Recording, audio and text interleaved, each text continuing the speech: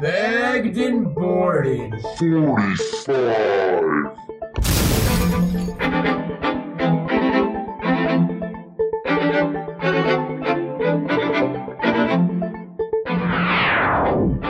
Matt and Jesse watch lots of movies, get mad ladies, smoke mad doobies. Beg and boarded, it's a way of life. Tell your friend, tell your mom, tell your hoe, tell your wife. Coming at you on a weekly basis, kicking up pod for your sexy faces. Who's the two free geeks you want to bone? In the secret podcast bunker all alone. On the internet, we be the top crooks. We got issues and we don't mean funny books. Homie Jimmy Moore and the dinos are chillin'. Me and JR, we got the top billing. Sit down, relax, and yo, and take a seat. Get ready for the top podcast, you all agree. Others spit loud, but I can spit faster. I'm Matt Cohen, I'm the Jew Master. Got everything you could possibly want in it. An hour of bus in the Brando minute. I'm a little laid back and he's megalomaniacal. We just talking shit. Who said the show was viable? Walking in the door, smoking that Jimmy Moore. You're listening from Alabama all the way to Singapore. We're just two beats and that's the topic of discussion. At each other's throats on agree on nothing. Quick stop at night to the storming like a typhoon. It's not right, it's wrong. It's taking lots of bongs. We each and every show, everyone celebrates. Cause we got comics, movies, and a little penetration. I regret every episode as soon as it's recorded. Cause I'm down to earth and that is out of orbit. We're not quite right, our thoughts are distorted. So now we present to you another Bagged and Boarded. This is bagged and boarded, bagged and boarded, bagged and boarded, bagged and boarded, bagged and boarded, bagged and boarded, bagged and boarded. Yeah!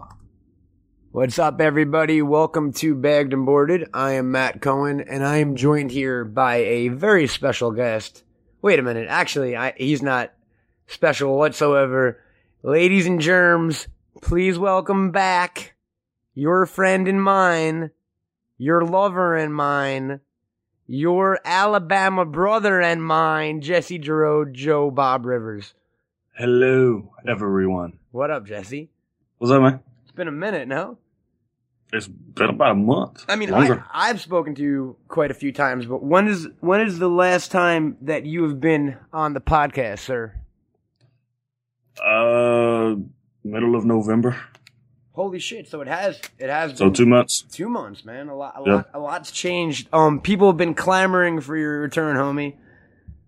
Have you not been doing a good job? It's good to have you back. I mean, I've been doing a job.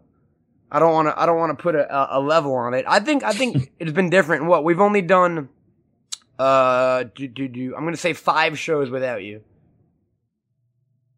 Well, at least you kept it a little consistent. That's about what we would do anyway. No, actually, I mean, I had it majorly consistent, dude. Like, for the past 4 weeks, I didn't miss a show, which is better than we've ever done, I think, since the very beginning. I was on a fucking roll there for a minute. You might throw a fork in the works, sir. Yo, I know this is a visual reference that people can't see, but your ears are actually probably the right size for that shirt. Oh, thank you. Are you saying I have big ears? I'm wearing a, Yes. Do I have big ears? Well, they're out there. I've never heard anyone in my life tell me I have big ears before.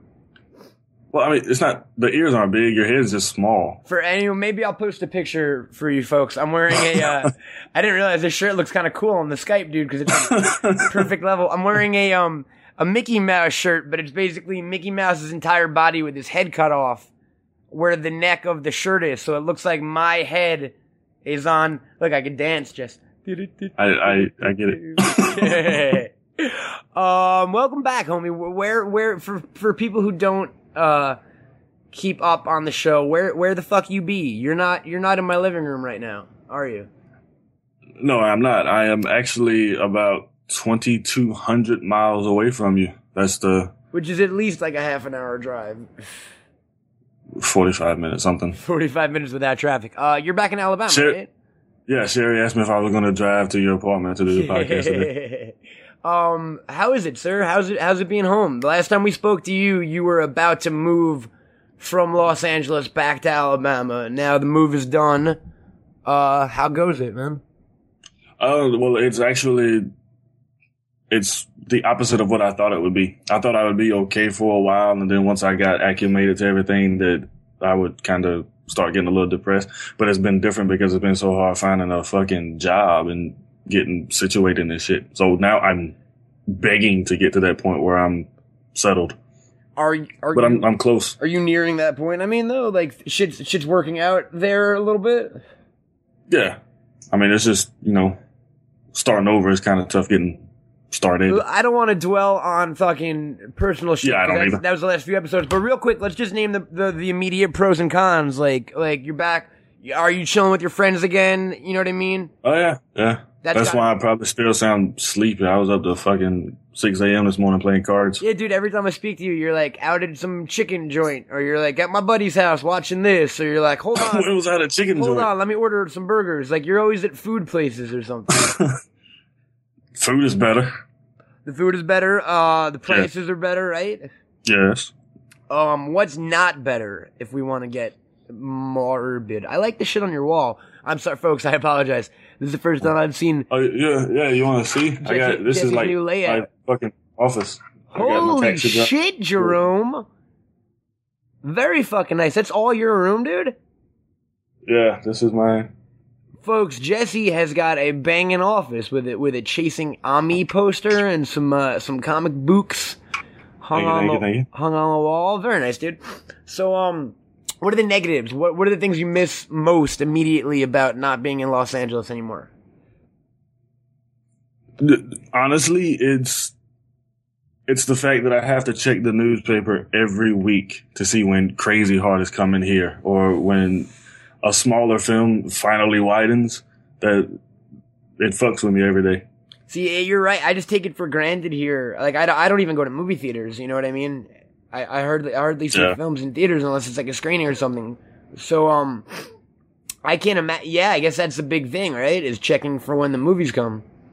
I mean, it's a big thing to me. I don't suppose it's a big thing in life, but yeah, it bothers me a bit. So movies, obviously, you went from the movie capital of the world to Alabama, which is not the movie capital of the world, to say the least. What else has changed for you? What about weed? Have you been smoking at all?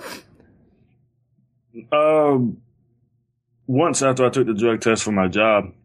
I hate to put shit on Front Street like that, but fucking whatever. Oh no, I don't care. I don't have the disposable income to get it right now. Maybe later, but no, not lately. For my purposes, what's the weed like in Alabama? Well, I mean, I could have told you that before I came here. Stay in Cali. You don't want to come here and get dude, I mean, Florida almost fucking broke me, and that was decent weed too. I mean, just not even, doesn't even seem like the same plant, right? Probably. No. Not at all. Yeah. I don't want to do that. What about comics, man? Have you found comics? I hadn't seen a comic book store. I have to go to the fucking flea market or buy them online. The flea market? Like some dude some dude who goes to a comic book store, buys a bunch of books, and then brings them to your small ass town to sell them at a flea market? I don't know how he does it. He can't go to a comic book store unless he goes out of fucking town. He doesn't have them on Wednesday though, does he? Well, flea market's only on the weekends, but he's got the new ones that following week. So he probably goes out of town.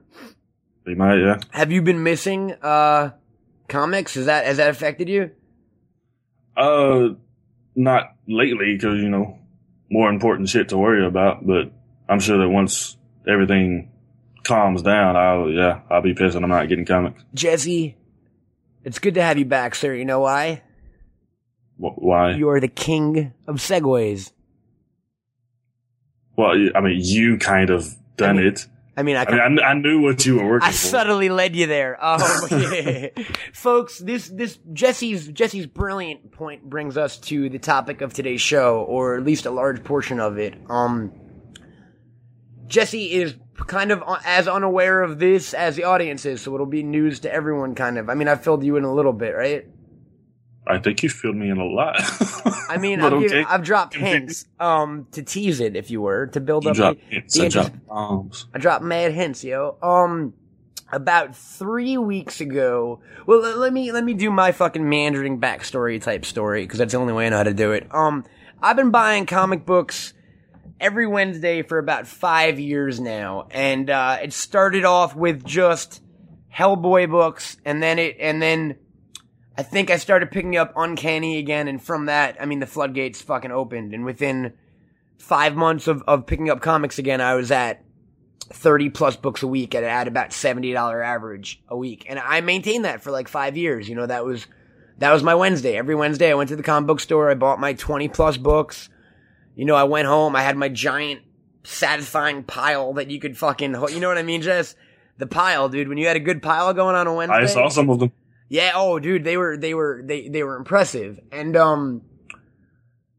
You know, I've been doing that, and like, yeah, like let's put it this way. Back in the day, when I first got back into it on a Wednesday, I would finish my books in an hour, maybe 2 hours at the most. I would read 20 comic books in an hour, and fucking, you know, already on that Wednesday, be excited for next Wednesday. And then, slowly but surely, some of the books would last to Thursday, and then, you know, as the years went by, maybe cut to a year ago, I would read maybe 20% of my books on a Wednesday, and the rest of my books would linger throughout the week, and it kind of became more of a chore to read them than a pleasure thing. It became more of, well, I gotta finish this week's pile until I pick up next week's, otherwise I'm gonna be fucked. Do you want to jump in at any point?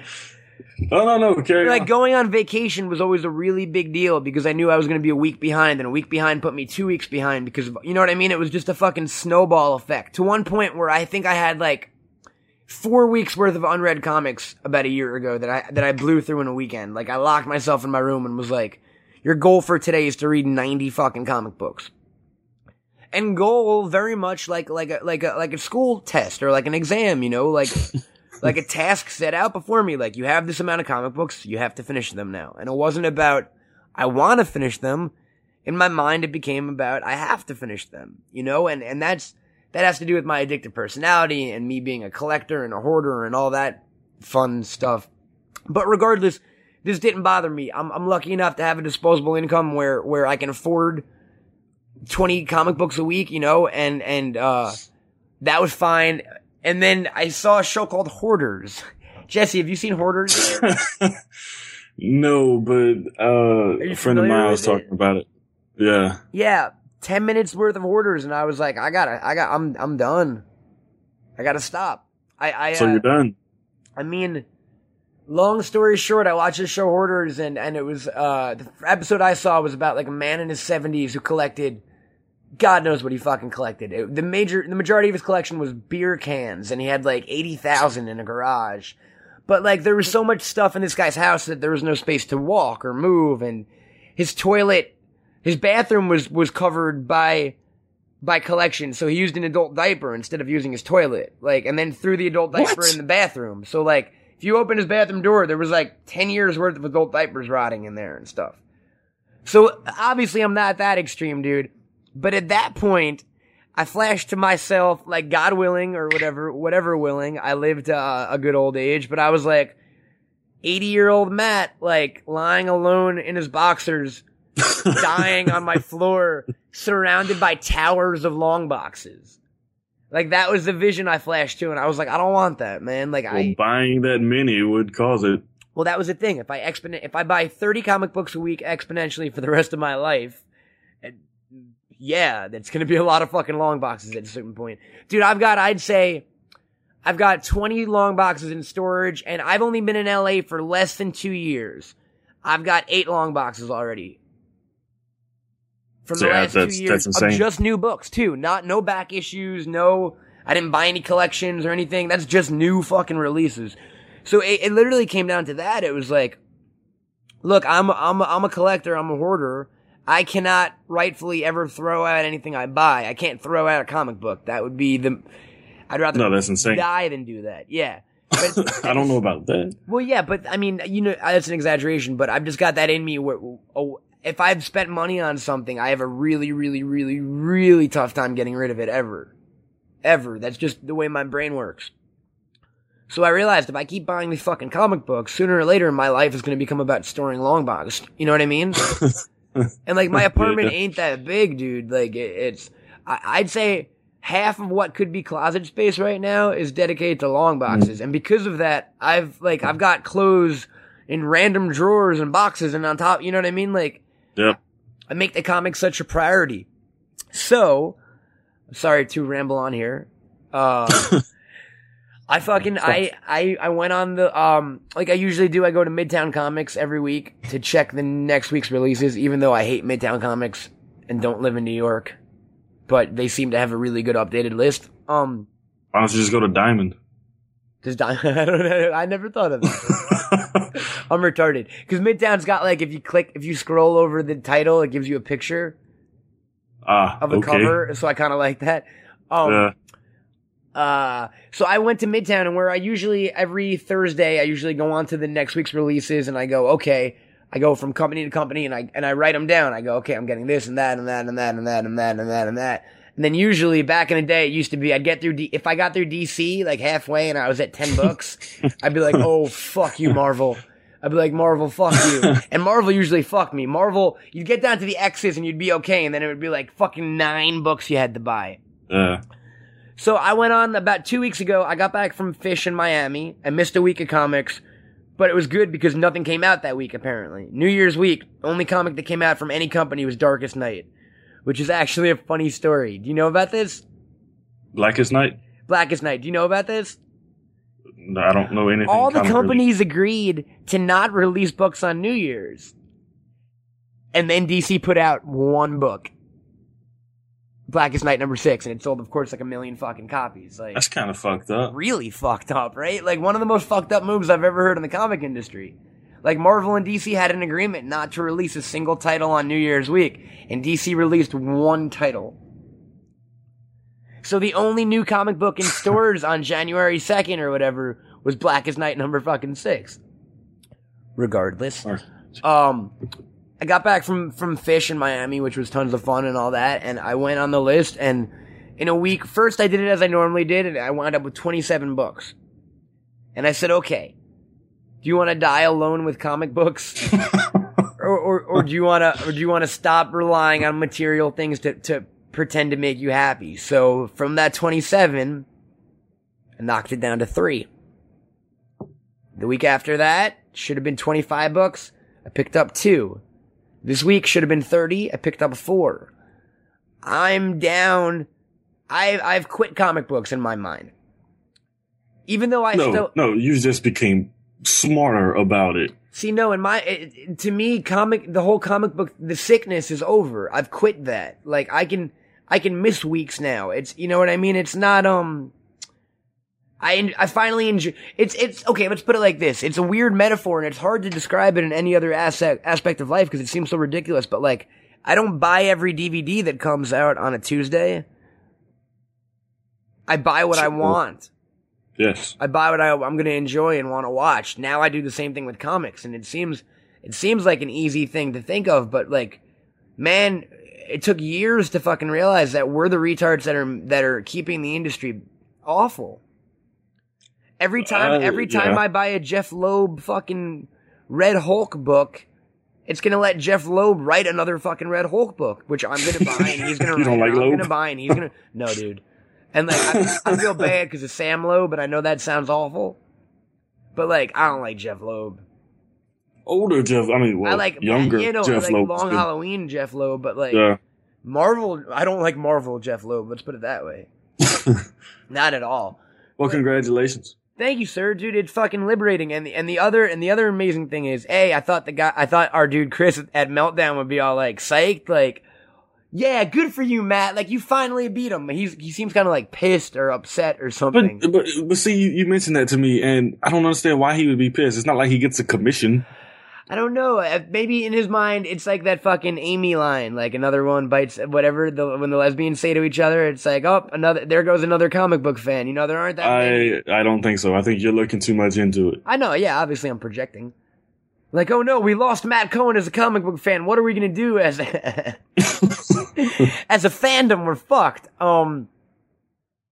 It's just the other amazing thing is how little I'd say if I buy 3 books a week, 2 of them are from IDW or Dark Horse or Vertigo.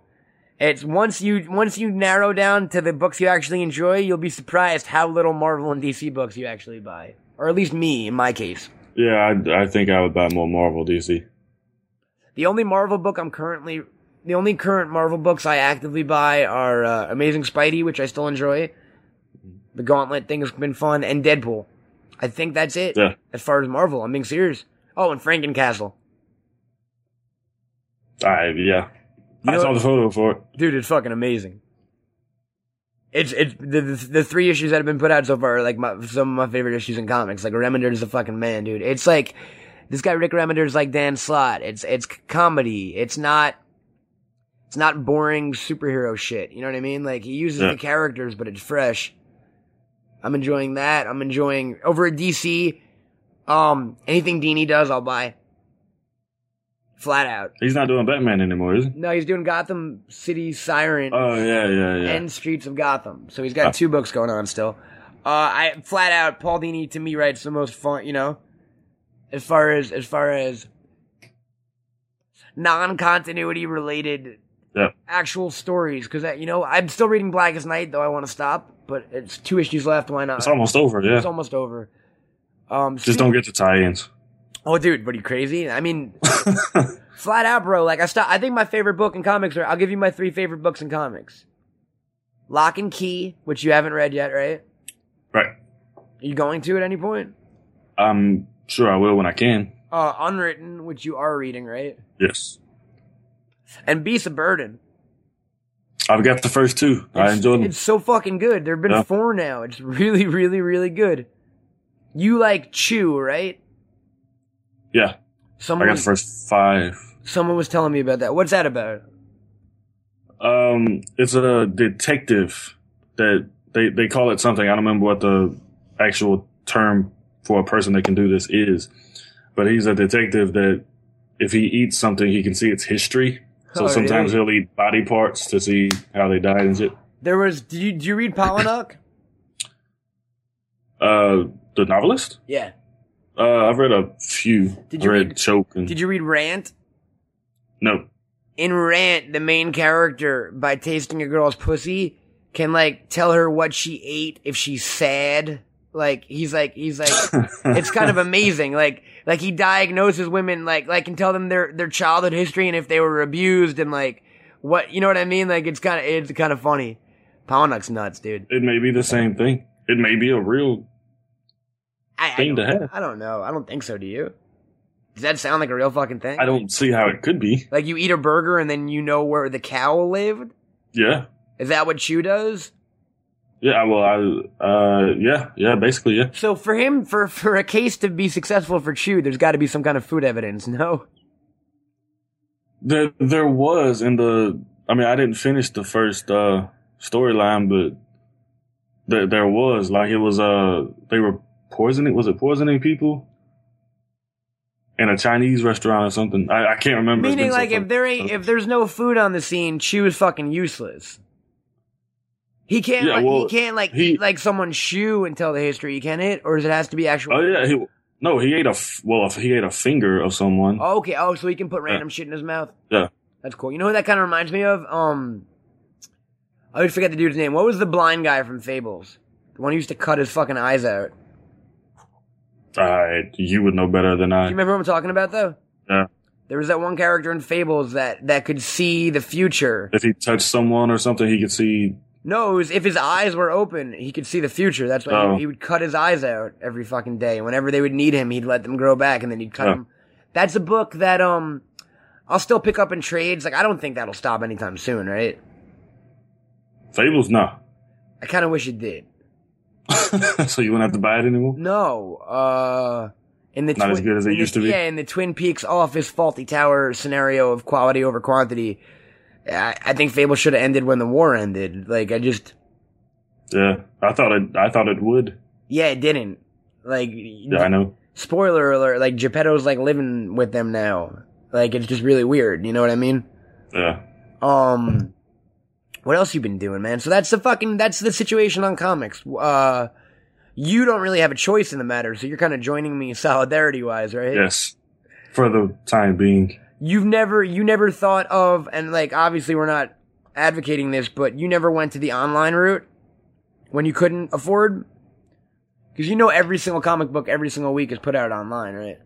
I've never done it because I can't read comics online. It's weird. Yeah.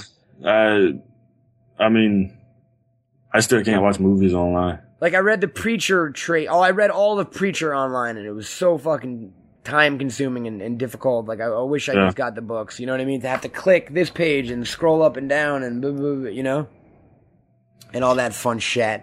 Jesse, so that's comics. Did you watch the Golden Globes last night? I did.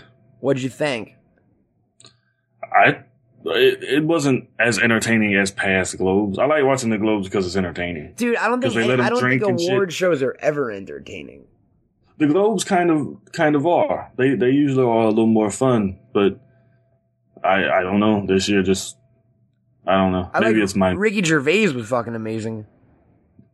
Yeah, that Mel Gibson shit. The Mel Gibson joke might be the best joke of all time. Yeah, because it was even better because then Mel sounded drunk when he started talking.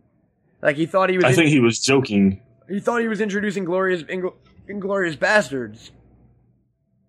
No, he said, "I'm here to introduce Inglourious Bastards," or as actors call them, directors. He was doing the Best Director award. Oh, really? I didn't get that. Yeah. Here's some other development from the Golden Globes. George Lucas. I no longer. George Lucas is now harmless. Apparently not. He put him in the front row. His fucking head blocks the damn stage. I've got a new enemy. A new enemy? Yeah, fucking Betsy Ross. I didn't know Lucas was your enemy. Betsy Ross. Cameron. Dude, come on. The haircut. James Cameron? James Cameron, with that haircut and no beard, he looked like a woman from the 1800s. Like, I thought he should be in like the Continental Congress or some shit making flags. But why is he your enemy? Because of how he looks? No, he's just the most pretentious fucking hacky. Oh, yeah. Like, oh my God. I wouldn't say hacky. He spoke in Avatar language. And then that final speech, he was like, come on, yay for us. We rock. Fuck you, normal people. We are the dream makers. He's an asshole. He's an asshole. You can't say he's a hack, but he is an asshole. At least Lucas is an asshole, but he doesn't talk that much. Whenever they give Lucas on a stage, he's always kind of subdued. Cameron was just like, well, it's my time to fucking shine. Navi language or whatever. Dude, I almost threw something at my TV screen. Yeah, don't do that. That's what I was telling Sherry. He was like, I just want to say to Zoe,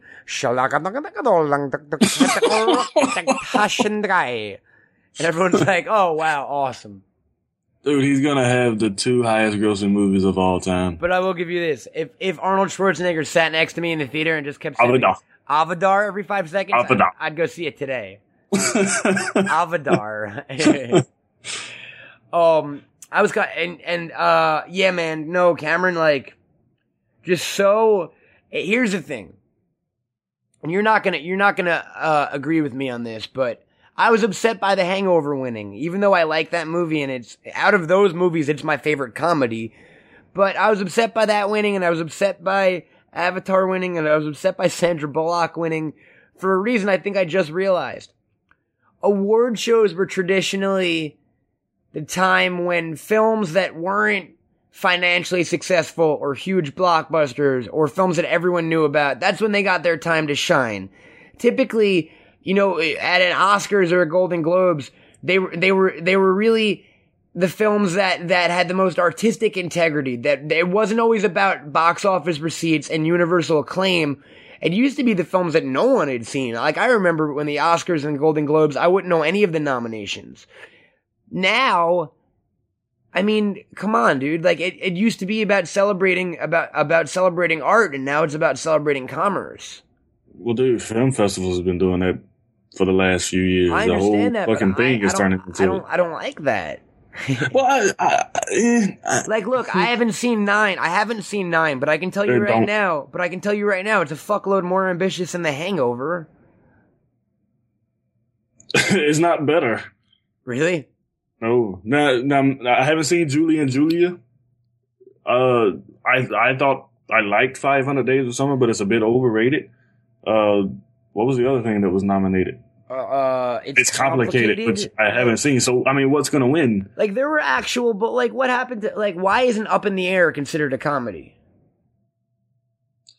I guess it's a drama. Why, you know? It is more of a drama. It is. You know, I'm the only person in the world that likes Observe and Report, so obviously it was not going to get nominated. But, like, to me, in a world where Observe and Report exists, and even if you don't like it, you've got to admit that Observe and Report is trying to be something other than a conventional comedy. But trying and accomplishing is 2 different things. But Hangover to me was just funny dick and fart jokes. Like, I just didn't think that would ever win a Golden Globe. It takes the integrity of, to me, when in a year when Sandra Bullock and Todd Phillips win Golden Globes, like, it just makes me think, like, oh, the Golden Globes are bullshit. It's like People magazine. Like, well, I've been saying the same thing about Sandra Bullock, but I mean, maybe she did a better job than I saw. I don't know. I saw some of the movie. Dude, here's what boggles me, and I didn't see the movie, and I never will. And this might be fucked up of me to say, you know, and it might be narrow-minded, but like, I've seen Sandra Bullock movies. I think I know the caliber of actor she is. I don't think she is capable of anything that's gonna fucking impress me or blow me away. I wouldn't say that. Did Adam Sandler not surprise you in Punch Drunk Love? He surprised me, but not, I mean, I'm not clamoring for another Sandler drama, like, you know? Well, that's not what I'm saying. But that's the thing. Okay, but here's the thing, though. Sandler did comedy. Yeah, of course the drama's gonna surprise me. Sandra Bullock's been doing this since she started. What, dramas? She mostly does romantic comedies. Drama. She's like, this yes, it is. It's very much a drama. Washed down dramedy, though. This to me is the equivalent of this is the romantic comedy equivalent of a drama. You know what I mean? Like extreme measures, like those sappy fucking like. Yeah, I mean it's a TV like ham-handed, like thing. Make me feel like please tell me what emotion to feel. Like make it obvious for me. Yes. You know what I mean? I'm not saying the movie. I'm not saying Sandra Bullock was good. And I haven't seen Precious, but I catch that vibe off of Precious. Precious, you'd hate it. You'd hate every second of it. And like, yo, everyone's saying Monique gave like the most gracious acceptance speech and all that, but like, I thought she was talking like fake. You thought she seemed fake? Yeah, she was like, I just wanna say, I thank ya. Like, it was all like, she wasn't losing her shit, it was all like timber and fucking, she was talking, you know what I mean? Well, yeah, but I don't know. Couple more questions. Who is this German guy that everyone was freaking out about? Who's Hennig? What? Who won for best foreign film? People love that dude. Like apparently, like he's White Ribbon. Apparently, he's been around for a minute though. He's like a beloved filmmaker. I don't know. Never heard of him. Who was this guy they gave the Cecil B. DeMille Award to? Who was that? Who? Leonardo DiCaprio and Robert De Niro. And then there was some old guy between them. I'm telling you, dude, I'm short fucker. Look, no offense, but like, if you're gonna if it's gonna be a Scorsese retrospective, show some Scorsese roles. All I saw in there was like Leo and De Niro and other actors. I hardly saw any Martin in that reel. That's not funny. I think it's kind of funny. I thought it was kind of funny. If you had turned the channel, you would think they were doing a De Niro or Leonardo DiCaprio thing, though. Well, they were presenting. Who better to present? Maybe Thelma Ski. 90% of the clips from his movies have those two fucking actors in them. Well, yeah. And then they got into like a 30-second Kundun thing, and they're like, all right, we're going to just put Kundun stuff on and then never talk about it again. Because everything else was interspersed. Well, they didn't talk about Mean Streets again or The Last Waltz. Did any of his films not even get presence whatsoever on that reel thing? I saw King of Comedy. Yeah. After Hours? I mean, Boxcar Bertha. No, they did After Hours. They did the taxi ride thing. What is Boxcar Bertha? It's a movie he made with David Carradine. Roger Corman produced it. Did they do the musical one? New York, New York? I think I saw one shot. Wasn't there a fireworks shot? I don't know what the fuck his movie. New York, New York. I don't know which of his movies is from what, dude. I thought it was funny that Jodie Foster came up immediately after them. After Scorsese got his award, the next thing up was Jodie Foster presenting another award. But I just thought that was funny. Oh, I didn't even because Jodie Foster, didn't he give her a start really? Yeah. Oh no, she was a child actor. And Alice Doesn't Live Here Anymore.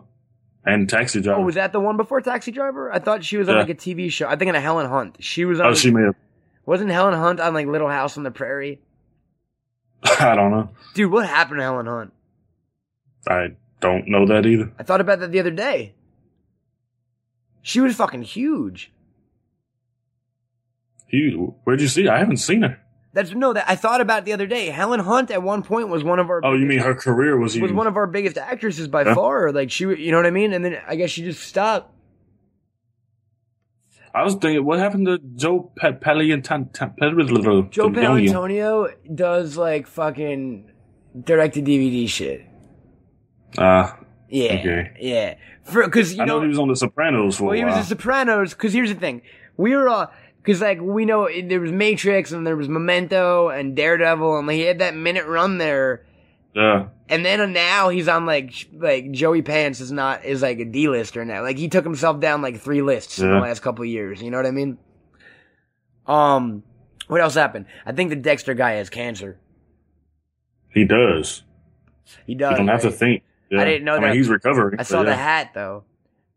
Yeah, he's doing chemo. I'll tell you what though, and like I don't know. This is just whatever. I'll lay it out there. This is a thought that came to me last night. As a bald gentleman, it's kind of insulting that he'd wear a hat. Like fucking just rock a bald head, man. Like, like it's the worst thing in the world. Like, yes, we know you have cancer. You can be bald. Like, he's like, I'd rather. Maybe he doesn't like the way he looks bald.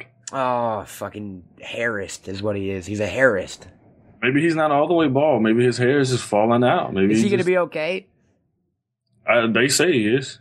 I mean, I didn't know myself until yesterday. I saw, on the award show, I saw the hat, and I was like, oh, that ain't a fashion statement. That he's not like the Edge from U2, who doesn't have cancer, I don't think, right? Or T-Bone Burnett, who wears sunglasses inside. I like at night. Dude, James Cameron looked like an older T-Bone Burnett last night. Yes. Like a lot. I also like... Yeah, they look like brothers. Does Meryl Streep seem like she's high on drugs all the time? Dude, Meryl Streep can be high on whatever. She's an incredible actress, but whenever she speaks, she always seems so like fucking like shot out of a cannon. Like, it's amazing to me how she's still overwhelmed every time she gets up to make a. Well, she seems so grounded and shit. Like, I mean, last night it really did hit me when she said that thing about confusing amazing women. For me, yeah. In the scheme of things, actors aren't that impressive, but like Meryl Streep, we've elevated because she really is one of the best actors in the world. Yeah. Like. 100%, like, she's incredible. Meryl Streep equals Oscars. Like, dude, how many is this now? If she's nominated this year, I think it will be her 16th nomination. That's crazy. Yes, it is. Okay. Favorite part of the Golden Globes, Jesse? You got the same thing I do? It's either the male, I mean, okay, other than Scorsese, but that's for personal. We already mentioned it. Nah, come on. The other. Probably Robert Downey Jr.'s acceptance speech. Really? Yeah. I go with another one. Okay, go with it. I go with the man who had to have been smoking a joint 30 seconds before they announced that he won the award. Jeff fucking Bridges, dude. That was the greatest acceptance speech in the history of the world. He said man 30 times. Yeah, I mean, if he win, he should win the Oscar. And then check this, dude. I was bored last night, so I put on like E. They were doing the after show shit at like the parties. And did you see Mariah Carey? Wait, it gets better. I wish I could find this on YouTube. They interviewed fucking Jeff Bridges, right? And first off, the way E has it is that they have a bar set up. The guy's making cocktails. So a lot of the actors are taking a sip of the cocktail. Jeff walks over and he's like, "Hey man, is this for me?" And he grabs a fucking drink and he starts pounding it, right? And then the girl starts to interview him and she's like, "What, this was your first time winning an award. What was it like being up there? What was it like walking to the stage?" He's like, "Oh man, he's like, it's so hard to describe. It's like a vibe or a pleasant feeling, maybe, like just maybe." Like, I just love that he said it's like a vibe. And then at the end, she was like, what's a busy man like you got going on? He's like, I'm not even really sure. He's like, I have no idea. Well, she's like, "Thank you very much, Jeff." And then, dude, I like watch my face because I can do the exact impression. I'll find this clip for people, for the listeners. Look for this. As Jeff Bridges is walking away, he has the drink still in his hand, right? And the girl from E, Juliana, goes, "Okay, Jeff." She goes, "Jeff, we could take that, or you could take it with you." And he goes, "I'll take it with me." Fucking smiles, gives like an evil little smile, and walks and just wanders off. And you see him waving at someone like, "Hey!" As, like, the second he, like, dude, I love Jeff Bridges. Like, I'm so fucking happy he won that award, dude, for real. Dude, he's gonna win the Oscar. I mean, he's winning every other acting award. Like I said last night, the stoners of the world won one last night. You know what I mean? Like, it really, speaking of, maybe that's why he was so good as Lebowski, playing himself. You don't think he's really a stoner? I don't know if he's a stoner. I'm sure he smokes a bit. Maybe a drinker. No, I think Jeff Bridges is an everythinger. I think dude likes to party. You know what I mean? Like, yeah. Which brings up the most opposite we could go from that. And if that was a win, if last night Jeff Bridges winning was a victory for the stoners of the world. Stoners of the world have a great loss coming up, and I'm almost tearing up talking about it. Do you know what I'm talking about? Coming up? Yeah, man. Unfortunately. Are they remaking Dazed and Confused? Hopper. Wait, what? Dennis fucking Hopper. What about him? He's on his deathbed. Really? Did you not know this? No. Oh, yeah. Hopper's got like less than a week to live, dude. No shit. Yeah, here's the thing. My mom called me, like, I'm almost tearing up right now. I don't want to, my mom called me and she was like, oh, did you hear about Dennis Hopper? Like, something, while he was on his deathbed, something. And I was like, wait. Like, stop. Like, I didn't hear Dennis Hopper was dying. And she was like, yeah, da-da-da-da-da. I'm like, stop. Like, hasn't he been doing the crash? I'm like, stop. You don't understand how much this affects me. I thought he was fine. Yeah, man. Now he's on his deathbed. What's wrong? Is he just old? Is he what? I think it's prostate cancer. Yeah. Here's the best part about it. But, so, like, obviously that's fucking awful. Like, I love Dennis Hopper. Like, you know what I mean? Like, even though in recent years he hasn't been doing the best stuff ever. Like, I mean, Easy Rider alone puts that man in my top 10 list of human beings in the world, you know? Here's the best part about it, though. On his deathbed, he just divorced his wife. And he basically said, like, in an interview, like, that bitch isn't getting shit. Like, I love Hopper, dude. Like, come on, like, that's great, isn't it? That's fucked up. Isn't that fucked up? Dennis Hopper's dying, man. That whole generation is gonna start going, dude. It's gonna be crazy. Well, I mean, they are getting a little older. Like, I know. Can you imagine the day Jack Nicholson dies? No. Or Christopher Walken, or Harry Dean Stanton. That's what I mean, if we were doing a poll right now, fucking Harry Dean. Though, I think he's only like 60, and he's just looked 140 for his entire fucking life. Do you watch Big Love? No. He's on it. He's Roman. He's like the main bad guy. He looks so goddamn old now, dude. Yeah, man, Hopper's fucking going. I think he only directed one film his entire life. Oh, no, he directed more than that. I am almost positive. Let's look it up right now. Because I know he did Easy Rider, obviously. Let's look. I don't know if he got into directing. Do you know who wrote? I know he did another after Easy Rider that failed miserably. Maybe he didn't direct it after. Do you know who wrote Easy Rider? It wasn't Hopper? It was Hopper and Fonda. Yeah. And, like, I think they were buddies with Nicholson. Like, that you know what I mean? Let's see. Dennis Hopper. What did he direct? Oh, you know what? Hellride. I just thought, like, man, no one's got... He's only directed a few movies, yeah. I mean, nothing big. Nothing. Easy Rider, and there's something called The Last Movie. He did, like, 5 movies. I think Easy Rider is an incredible film, though. Yeah. Except for the ending, which is the most depressing ending in movie history. It's up there. You know what else is really depressing? A minute with Brendo, man. Hey, this is Brendan with a really quick Brendo Man Minute. I just wanted to welcome back Jesse from Back to the Fold. I'm glad you're back on the show, and I hope things are going well for you in Alabama. And so welcome back, man. And I also just wanted to say I saw Pee Wee Herman this weekend, the Pee Wee Herman show. It was amazing. It was pretty much the greatest thing ever. Matt told me it was going to be, and he did not lie. It was incredible. I recommend, if you get a chance, to go see the show if you're in the LA area. And I'm pretty sure, man, probably take it on tour, take it to Broadway, because it's amazing. What else? Oh, I got a new HD TV. It's also amazing. 42-inch LCD, 1080p, 120 hertz. You know, blah blah blah, geek speak. So I ordered a PS3 today. That's how much I want to. I'm just like, Blu-rays, video games, awesome. Okay, never mind that. That was an alarm. Okay, well, send me some questions, because I don't have any. BrendoMan@gmail.com, or hit me up on Twitter, BrendoMan. All right, back to you, Matt and Jesse. Thank you, Brendo. We were just joshing about the depressing part. If anything, you are boner-inducing and smile. You're a smile giver. And nice to hear from you again, my friend. Yeah, man. Jesse hasn't heard from Brendo in a minute.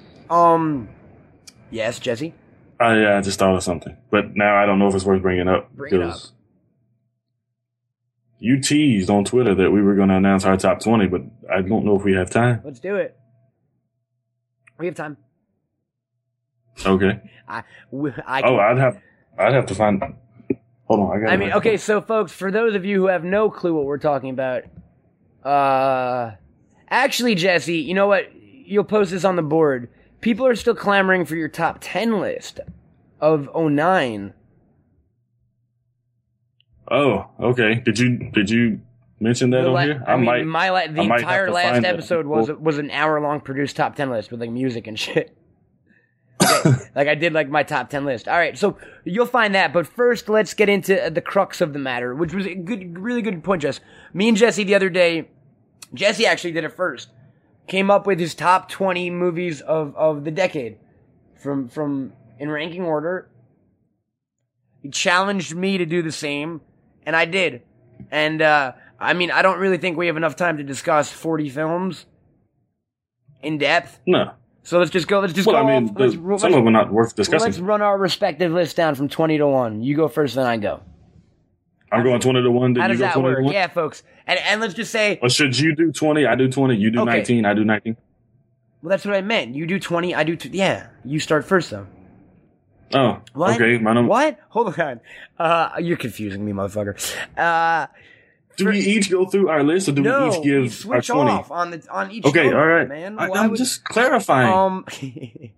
We're not going to take much pause. So, like, again, if you folks haven't seen any of these flicks, check them out. Every single one of them is on DVD. Right? On your list, too? Nope. There's one that's not. Okay, every single one of my list. See, I'm a nice guy, and I actually like movies that people can see. Let's go. Number 20, Jesse, go for it. I'm sure they've seen it. My number 20 is Spielberg's Minority Report. All right. I am a big fan of that film as well. My number 20 is Let the Right One In. Now see, I'm a big fan of that, but when I didn't have that in my top 20. You were okay with it? I wanted it in my top 20, but I couldn't fit it in. But you were upset, but you only have it at number 20. It's still in my top 20, motherfucker. I fought tooth and nail for that. No, Let the Right One In. I love that movie. Like, it's not you can't watch it every day. It's not fun, but it's an incredible film. No. All right, 19, yes. Go. 19 is Grindhouse. 19 for me, Almost Famous. Let's talk about our each other's respective films real quick. We'll do like a sentence. That's funny. Okay, so Grindhouse. No, that'll be good. That'll be good. Grindhouse. You just got excited. I fucking love Grindhouse, but the problem is, I couldn't put Grindhouse on my list because the two movies together they weigh each other down. As a movie-going experience, yes, see it as the double bill. That's why I did it. Separately, I can't in my right mind compare Planet Terror to fucking Death Proof, so that it doesn't work. You know what I mean? It's one crappy, kind of fun, silly movie and one amazing film, so I can't. Grindhouse doesn't find a balance for me. What do you think about Almost Famous? I like it. You want to stop that? I don't. Nobody has this number. So just pick it up and hang it up, dude. We're podcasting here. All right. Thank you. Almost Famous. I like it. I think it's Cameron Crowe's best film. So do I. Probably. Kate Hudson's best film. I think it's a tad overrated. Just a tad. But I've never seen the unrated. The director's cut. Unrated. Yeah, I've never seen it. The untitled or whatever. That's the one I prefer. Okay. 18. Take us 18 away. 18 is In Bruges. Nice. 18 for me is Snatch. Sort of similar. I love In Bruges. I do like In Bruges a lot. But I like In Bruges a lot. It's a simple, small little film.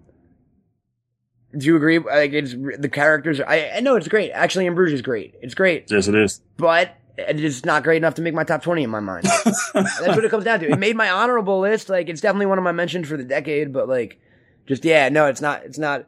When I think of my top 20 movies, In Bruges don't make it. But Snatch does. What do you think about Snatch that? made my honorables. We have no It's really the only Guy Ritchie movie that I really like. You don't like Lock, Stock? I like it, but not extremely. But I really, really like Snatch. Snatch to me might be like one of the best ensemble flicks I can think of. And I haven't liked anything he's done since. You don't like Rock and Roll? I haven't seen Sherlock. No, I do not like Rock and Roll. You fucking asshole. All right, 17. 17 is Requiem for a Dream. Nice. It's also on my list at a higher slot, so we will talk about that to follow up. 17 on my list is a movie that is not on your list. I don't even know if you like it or not. Donnie Darko. I like it. It didn't affect me the way it did you. That's what it really came down to. Even though I like In Bruges a lot. It should. Yes. Even though I like In Bruges a lot, I look at these 20 movies, and these are the movies that define me as a fucking human being. It should, yes. Like I actually thought Donnie Darko would be higher on your list. Years ago it would have been. But, Richard Kelly's revealed himself to not be so much of a genius. Accidental genius sometimes, fuck yeah. But, like, on purpose, like, I don't know that I can give him a higher slot. But yeah, Darko. That movie changed my life. All right, 16, sir. Yeah, 16 is something that is not on your list. 16 for me is Synecdoche, New York. Ooh. If I was making a worst of the decade list, literally, that would be my number one worst movie of the decade. It affected me. It affected me too. It made me never want to fucking see a fucking Charlie Kaufman movie again. It's amazing, man. It really is. All right. So 16, I go with another movie that you've never seen. But what's funny is, our movies are thematically kind of meeting a little bit. Like 16, you put Synecdoche, which is a really weird art movie that is far from mainstream. Most people have never heard of, let alone never seen. For 16, I put Waking Life by Richard Linklater. Yeah, never seen it, so I can't comment. But it's the same sort of thing. It's basically it's a philosophy film that's animated. It's basically an hour and a half of different people spouting philosophies, rotoscoped. But like that movie came at a point in my life when I was just getting into drugs, and like it was I saw that movie 6 times in theaters. I went back to Waking Life. I became like the dude who, like, in my high school, like, I saw Waking Life by myself because I was the only person who would see those kind of things. The next time I went, I brought 2 dudes with me. We all got high before. Next time I went, I brought 10 guys. We all took mushrooms. By the 4th viewing, I had 16 people from my high school, like, at the movie theater. We were all fucked up on shrooms. Like, it became like you ought to thank for that entire movie's growth. It became like a Pink Floyd concert, Waking Life. You know what I mean? Like, it was just something to do drugs and go see. All right. Number 15, go. Number 15 is Shaun of the Dead. Nice. Incredibly higher on my list. Well, yeah. Not incredibly higher, but it, yeah. So now we're getting into a little bit of repeats. Number 15 for me, I don't think you have it on your list. Sin City. I do not, but it was close. Possibly the movie I like most quoting out of any movie ever made. You know what I'm talking about? Like when a movie. The thing that kept it off my list, quoting along with it. Like I tried to watch. Well, it's from the I tried to watch Sin City with an ex once, and it was bad. Because I didn't realize, I think I know every fucking line in that movie. Or at least every... The thing that kept it off my list was the middle story. Is what? The middle story. Is that Dwight? Yeah. I like Dwight's story. I like it. That's my favorite Clive Owen performance by far. Oh, I love Rosario Dawson. And Benicio. Hi, I'm Shelley's boyfriend, and I'm completely out of my mind. Yeah, Dad's Brittany Murphy died. I know, dude. You know how often? Seriously, if anything from Sin City, there's one thing that's worked its way into my everyday life, and it's what Benicio del Toro says to fucking Quentin, and I say it to myself like at least 3 times a day. Whenever I get like, if I'm nervous or like I'm chain smoking, I go, "It's got you smoking, bud." All right, number 15, Sin City. Go. Number 14. No Country for Old Men. I'm a fan of the film. It is not even on my top half of my favorite Coen Brothers movies. So, like, it wouldn't even be anywhere. It's not even mentioned. Like, it's a good movie, but it's... Brolin is great. Brolin is great in it, and Shugush or whatever. Yeah, but other than that, I mean, it's fun. It's not fun. It's reminds me too much of Blood Simple. It's that Coen Brothers either do really elaborate. I love Blood Simple. They either do really elaborate imaginative comedies or like the simplest crime stories ever, and just the simple crime stories don't do it for me, I guess. Number 14 on mine, I know you have on yours, Eternal Sunshine of the Spotless Mind. I do, and yes, I will talk about that later. Very nice. Number 13, sir. Number 13 is City of God. Higher on my list. Number 13 for me is Old Boy, which is higher on your list. Yes, it is. All right. We do have a few. Now, see, it's good. There is a reason we have a podcast together, homie. We should like certain movies. Number 12, go for it. Number 12 you can't comment on is Avatar. I can't comment on it. Number 12, Yeah. you can comment on. It's not my favorite Jeannot flick because we would be rocking the 90s, but a film called Amélie. Or, if you're fancy, La Fabuleuse Destinée d'Amélie Poulain. Is that the actual title? Yeah, the fabulous. I didn't know that. The Fabulous I actually Destinée. hadn't seen it. I hadn't seen it before film school, but I love it. It's a great movie, right? Yes, it is. I love Jeannot, dude. That dude to me is the most whimsical, like magical filmmaker in the world. Like every single shot of every one of his movies is just pure. Like I can't. Yeah. Micmacs is my most anticipated movie of 2010. Flat out, dude. All right, number 11. The Departed. Look, like, and here's the thing. I don't hate Scorsese at all. Like, I understand this. I understand that Scorsese's a great filmmaker. I really do. It's just the movies I like of his seem to be the ones that people like. I don't like his crime I don't like crime movies, dude. That's what it comes down to, flat out. I don't like. That's why you're not that big of a Scorsese fan. I think that's what it is. I don't like Heat. I don't. Wait. You don't like crime movies, but I like British. You're a huge Tarantino fan. Different. Totally different, and I like Guy Ritchie, which are totally different. I don't like, and this is going to sound this is realistic. No, I don't think this is a racist statement at all. But like, I don't like Italian crime movies, which is what Scorsese does. It's all too. Well, he's Italian. It's mafia to me. Like I almost made a Twitter last night during the retrospective, but everyone was loving it too much that I let it pass. I was going to be like Martin Scorsese.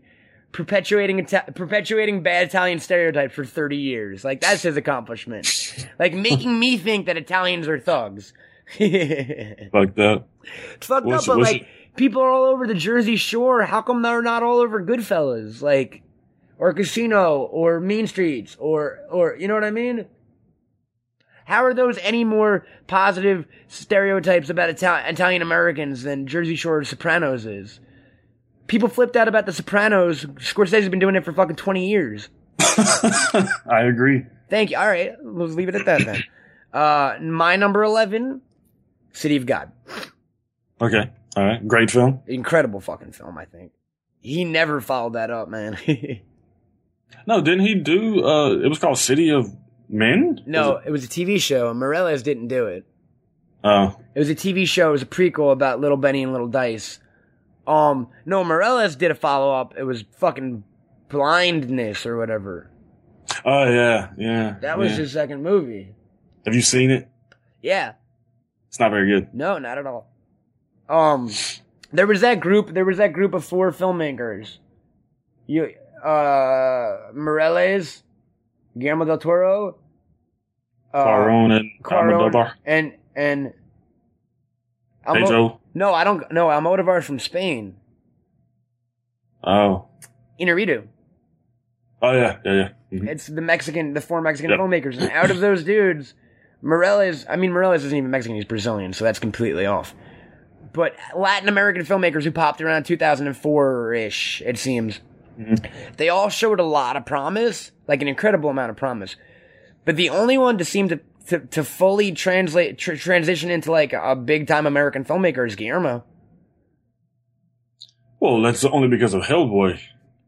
And Pans was fucking humongous, dude. You forget. But it wasn't an American film. But it was crossover. It crossed over more than any. Dude, Cuarón. It crossed over more than did a Harry Potter. Yes, but I'm saying Pans crossed over more than Amores Perros and more than City of God and more than Y Tu Mama. Yeah. You know what I mean? Out of all those dudes, fucking Inarritu, like, I love Amores Perros, but Babel and 21 Grams are not good. I love 21 Grams. Do you? I don't, but I because mean, it's the by the same time fucking Babel- movie man, as it's the Maurice same shit, Perros with different actors. I was like, yo, I don't need Naomi Watts. I was fine with whatever chick's name was, you know? Well, I am a big Benicio fan. As am I, but I don't care about Wolfman at all. All right, let's keep going. Number 10. Number 10, have you seen this? The Assassination of Jesse James No, by I the Robert haven't. I Shaw. haven't. Is it good? It's just look at it. Watch it with the I sound heard off. it's like 3 hours. All right, my number 10 is a movie that completely changed my life to a point where I had to stop watching it, and I haven't seen it in like probably... I haven't seen this movie in like 6 years or so because it affects me too much, and that is Requiem for a Dream. Yeah. Absolutely. Absolutely. It may be the most depressing movie ever made. The hardest movie to watch that's good. I was thinking about that the other day. I don't know which is worse, that or Old Boy. I would say Requiem. Old Boy is worse. Old Boy is at worse. least got some funny Old Boy shit is in worse. it. Would you agree that Old Boy is worse the second viewing? I mean, it's tougher to watch because Yes. you know what's Yes. happening. Yes. Yep. And you get that nod. Do you remember how, dude, I'll never forget how nauseous I felt when he opened that box the first time I saw the movie. No one had spoiled it for me. You know what I mean? That was a really cool movie going experience. Was the end of Old Boy. Yeah. Number 9. We're getting into the crux now. My number 9 is Quaron, Children of Men. I really, really, really, really, really, really, really like the concept. I really like Clive Owen. I really like the beginning. I really like the cinematography. Third act So what did kills you really it. like? Third act kills it when it turns into an action flick. So when they're on the bus going into the territories and Yep. the fact that kills it to me. It kills it. See, I love all that. And Michael Caine's death is silly.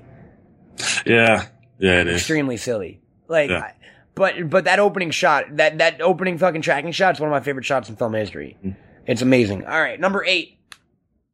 Did you say you're number 9? Oh, I'm sorry, Shaun of the Dead. Oh, okay. Shaun of I'm the sure Dead. everybody that listens to this has seen Shaun of the Dead. And I'm sure they all have it on their top 20s or top 10s for that matter.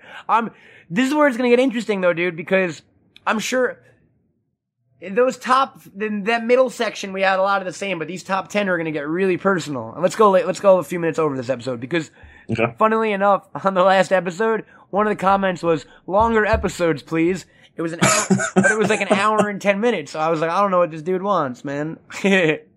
Number 8, go for it. Number 8 is Old Boy. I had Old Boy higher. I love Old Boy. Number 8 for me is where I cop out and put a tie. Yeah, that's bullshit. It doesn't matter, man. I couldn't. Bullshit. Both of these movies had to be on here, and both of these movies had to be at least this high, and I couldn't. It just became a matter of, like, yes, these movies are bookends to me. That's what it came down to. The reason I felt okay tying them is because now they're the same movie in my mind. They're two legs of the same beast, if you will. They achieve exactly the same thing in me, and those movies are Pan's Labyrinth and Where the Wild Things Are. Which are both great films. Two movies. And I think if I had more time to reflect on this year, Wild Things and Black Dynamite might be in my shit. Those are just two movies that instantly reduce me to a child. Yep. Instantly. Like, the second Pan starts, every care or concern I have in the adult world goes out the window, and same thing with Where the Wild Things Are. I'm a 5-year-old kid staring at a screen again. You know what I mean? And I think the reason I enjoy Pan so much is because when I went to see it, it surprised me that I didn't know it was that much about the war. I thought it was all about the girl. That's the fucking switching bait on Pans, man. You only get 15 minutes of fucking fantasy time or something. Maybe 20? It shocks me, but in a good way. Yeah. All right, number 7. Number 7 is Memento. I really like Memento, and if I had made this list in 2002, it probably would have been in my top 5 of, like, movies ever made. Oh, okay. Because that's the thing, you know me, and that's the other thing is writing this list. Did you feel cheesy at all, or like hacky? No, and I'm not going to spoil anything because when I was doing my 90s, Pulp Fiction is high. Well, But I think it's because you have to put yourself in the time the movie came out. See, my whole It's been copied so much. my problem is my entire life I've been Fear and Loathing, Requiem, fucking Darko, Brazil, like the same group of fucking movies, and it still is that though. I thought maybe my taste would mature a little bit, but no, like it's the same movies I liked when I was 14, 15 years old. You know what I mean?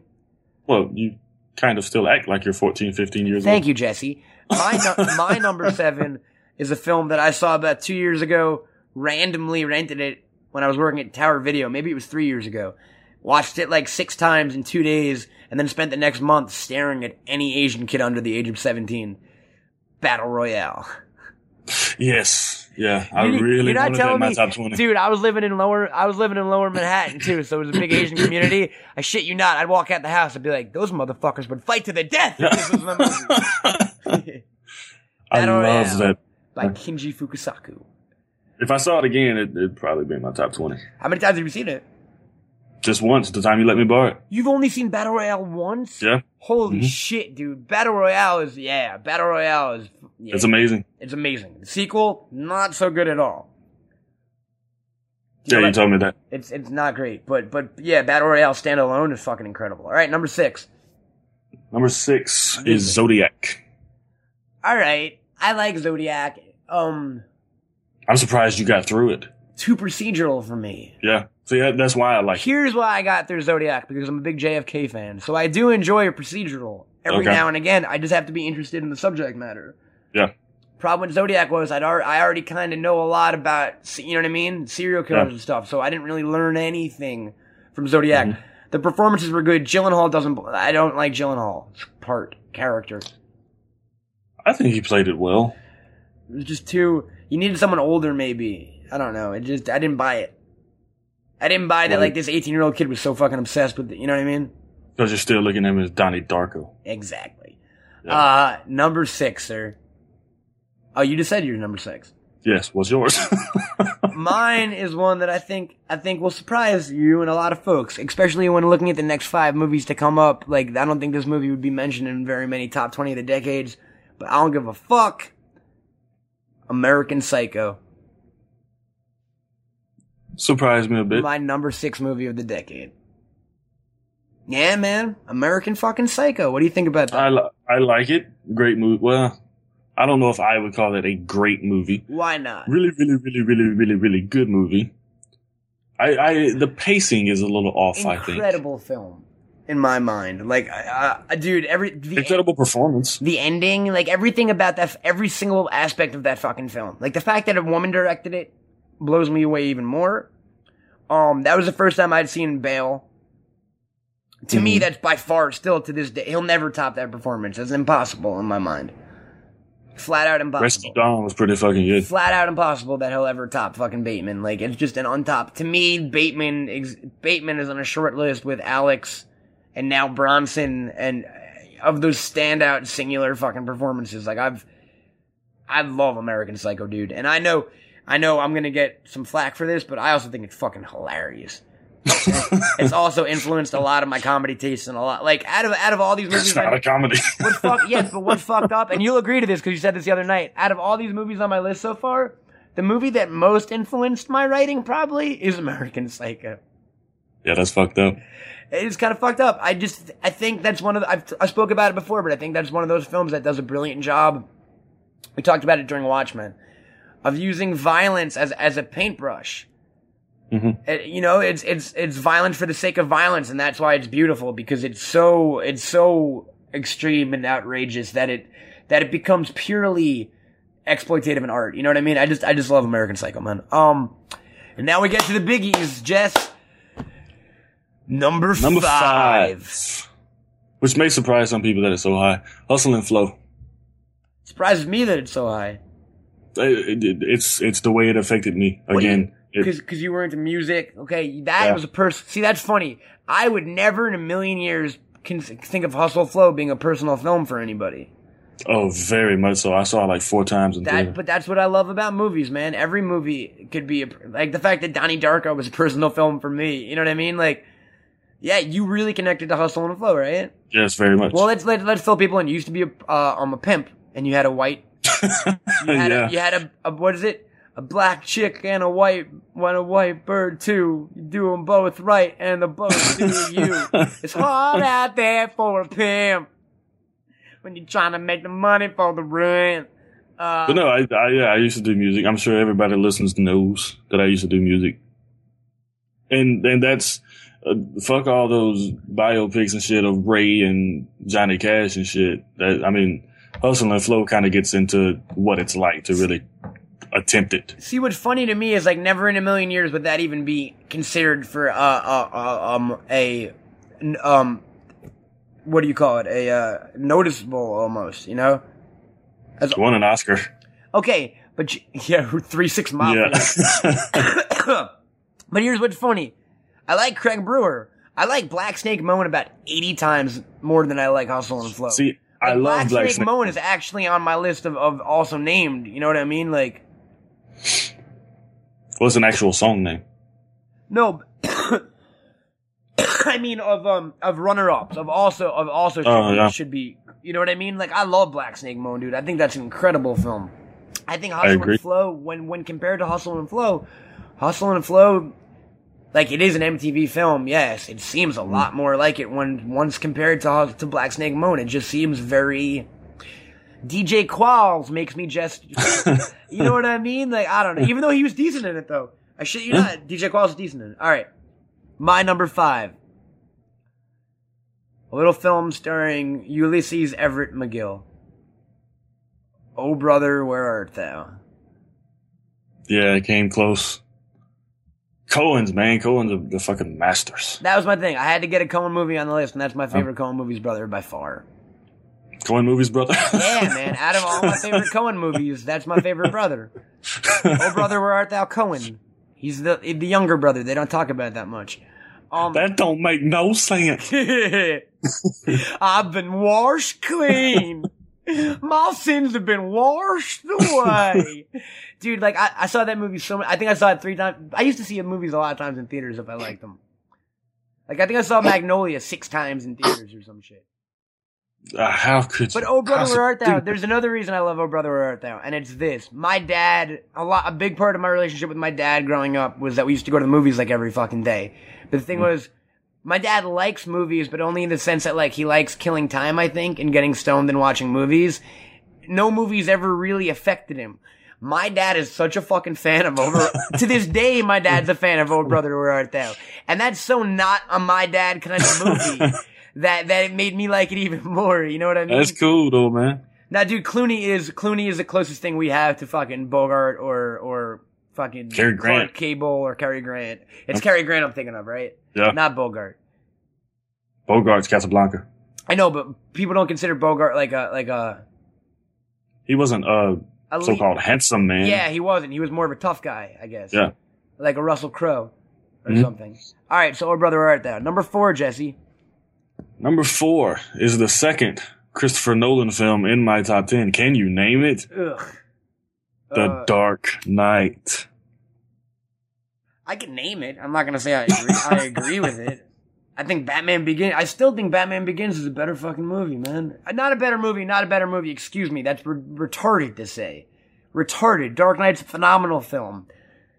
Batman Begins is a better Batman movie. Like I've been saying for years.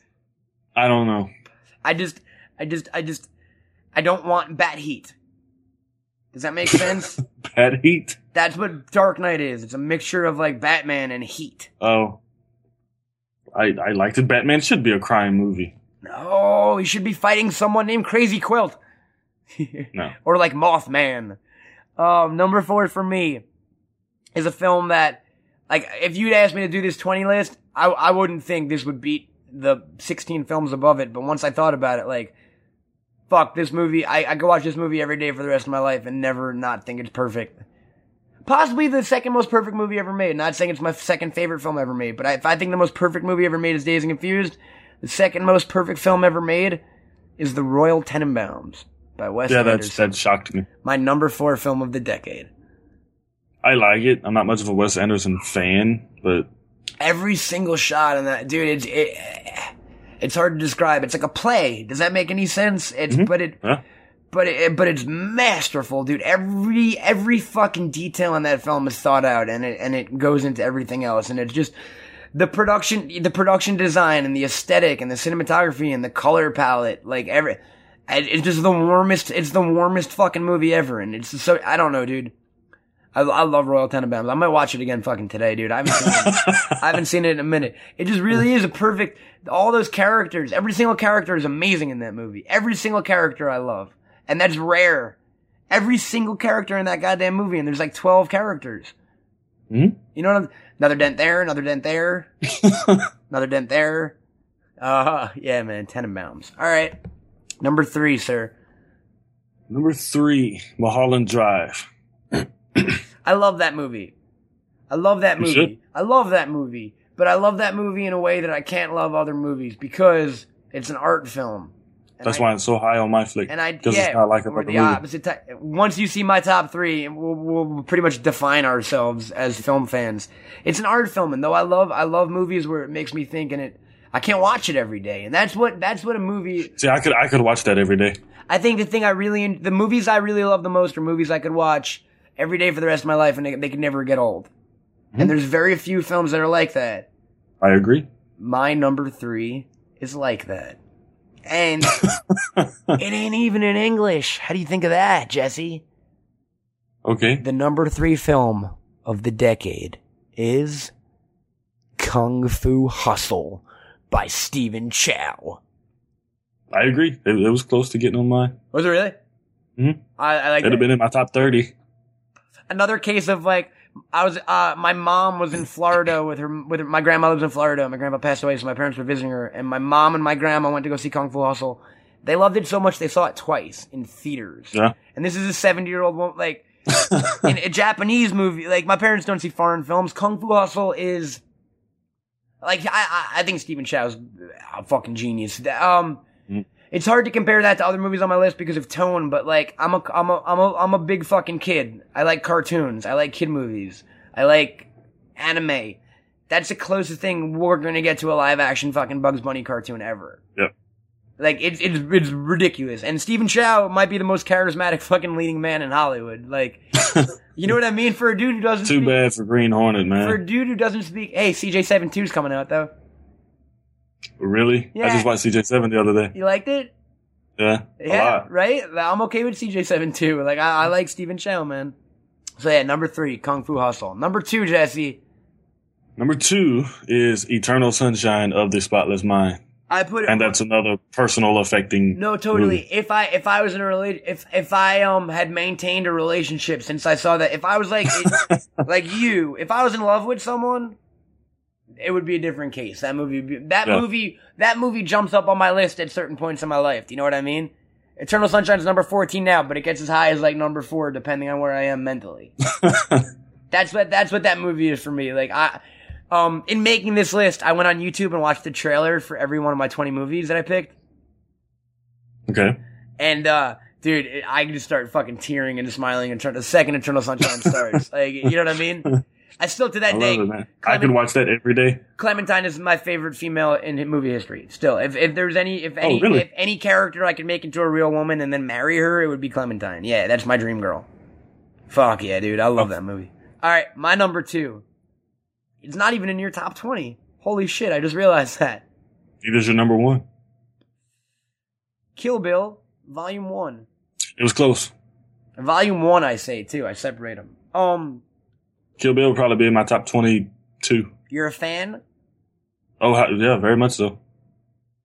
You realize, I wish someone had a video camera on me while I was watching that movie for the first time in tapes. Seriously, cause I wish I can like somehow sum up how I felt watching that movie.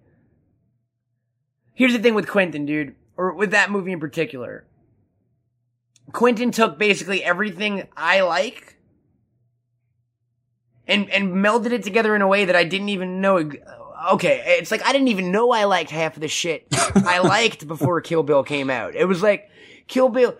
My number 1 movie is it's something entirely different. It's a departure, and it's going to see. So let's consider Kill Bill the number 1 for the moment, and you'll see in a second why.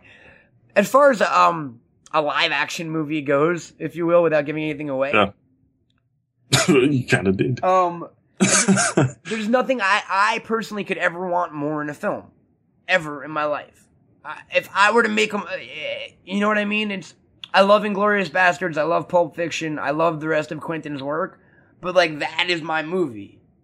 Like, that is everything I ever want in a movie, ever. You know what I mean? Like, it's got fucking anime, it's got kung fu fighting, it's got crazy fucking rock scores, it's got, like, I fucking, yeah, man, Kill Bill.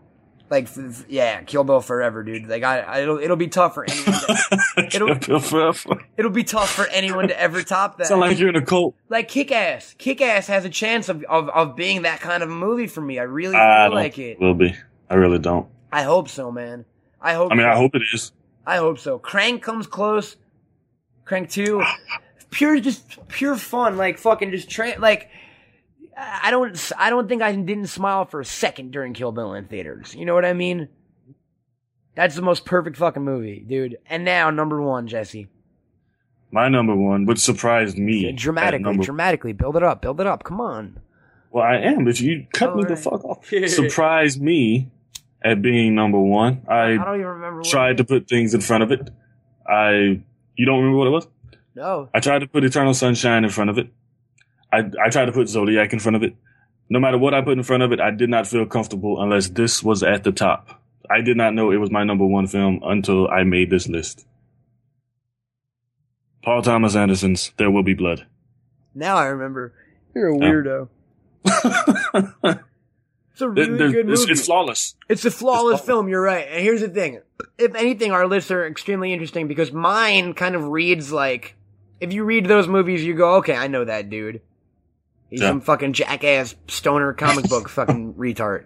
And I'm a depressing asshole. No, but your movies, no, dude, they cover the gamut. Like, there's no thematic, like Kill Bill and Kung Fu Hustle, like, yeah, those things should be next to each other.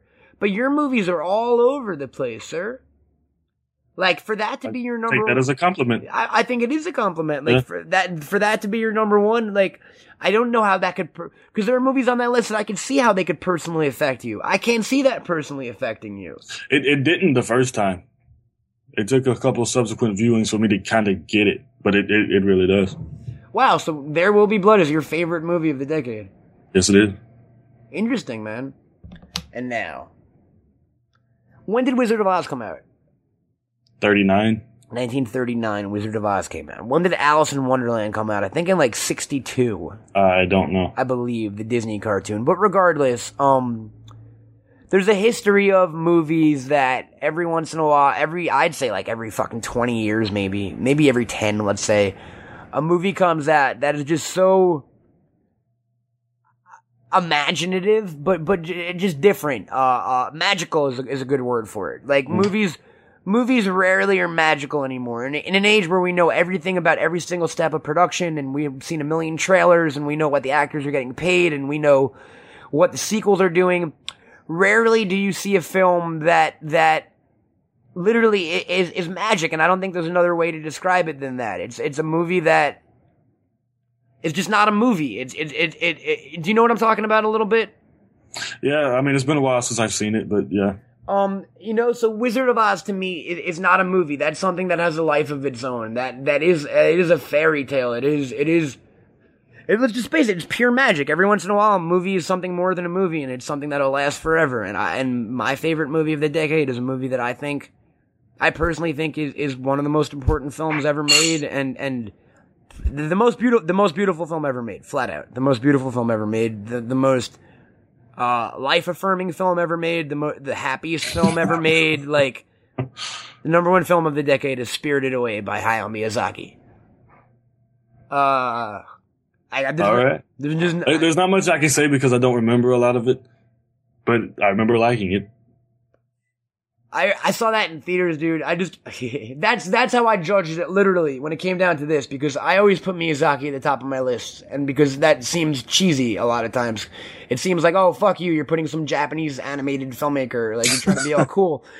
But then I really thought about it. I remember I went to Westbury movie theaters, and I saw Spirited Away. I was by myself. My parents dropped me off. At that point, I'd only recently gotten big into it. Like, I just realized Mononoke was Miyazaki, and I just realized Totoro was Miyazaki. And I was like, oh my god, there's this dude named Miyazaki who makes my favorite cartoons. I didn't realize this was one person doing all this.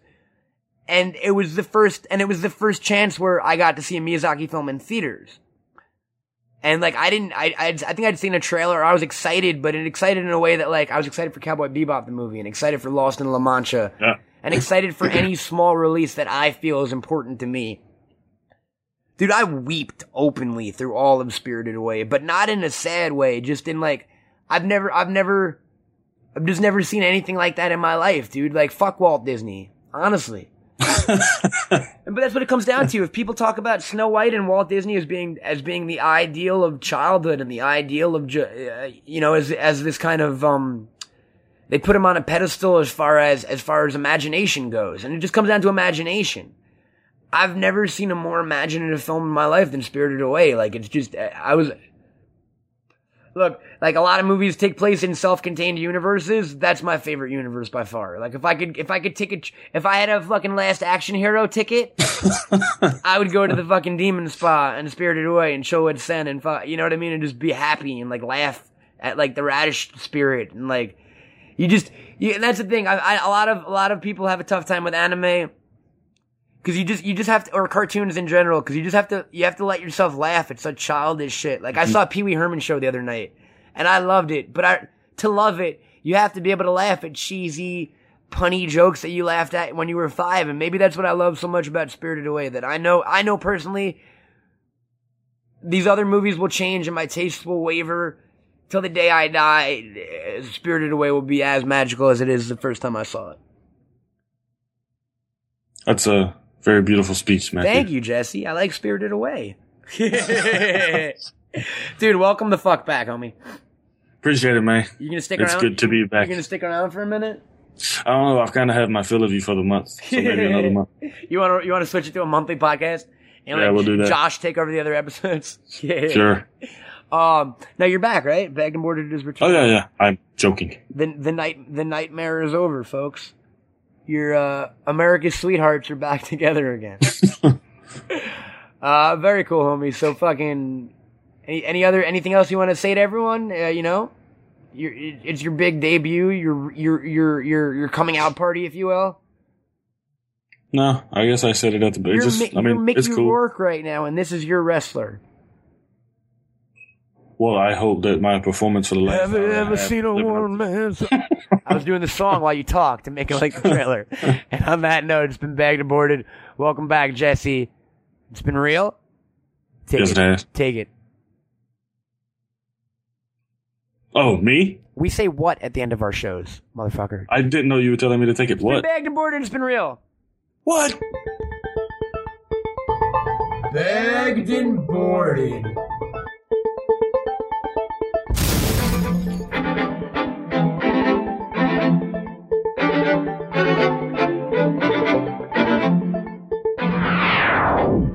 Matt and Jesse watch lots of movies, get mad ladies, smoke mad doobies. Bagged and Boarded, it's the way your life. Tell your friend, tell your mom, tell your hoe, tell your wife. Coming at you on a weekly basis, kicking up pod for your sexy faces. Who's the 2 free kicks you want to bone? In the secret podcast bunker all alone. On the internet, we be the top crooks. We got issues and we don't mean funny books. Homie Jimmy Moore and the dinos are chillin'. Me and JR, we got the top billing. Sit down, relax, and yo, and take a seat. Get ready for the top podcast, you all agree. Others spit loud, but I can spit faster. I'm Matt Cohen, I'm the Jew Master. Got everything you could possibly want in it. An hour of bus in the Brando minute. I'm a little laid back and he's megalomaniacal. We just talking shit. Who said the show was viable? Walking in the door, smoking that Jimmy Moore. You're listening from Alabama all the way to Singapore. We're just 2 weeks and that's the topic of discussion. At each other's throats on agree on nothing. Quick stop at night to the storming like a typhoon. It's not right, it's wrong. It's taking lots of bongs. We each and every show, everyone celebrates. Cause we got comics, movies, and a little penetration. I regret every episode as soon as it's recorded. Cause I'm down to earth and that is out of orbit. We're not quite right, our thoughts are distorted. So now we present to you another Bagged and Boarded. This is Bagged and Boarded, Bagged and Boarded, Bagged and Boarded, Bagged and Boarded, Bagged and Boarded, Bagged and Boarded, Bagged and Boarded. Yeah!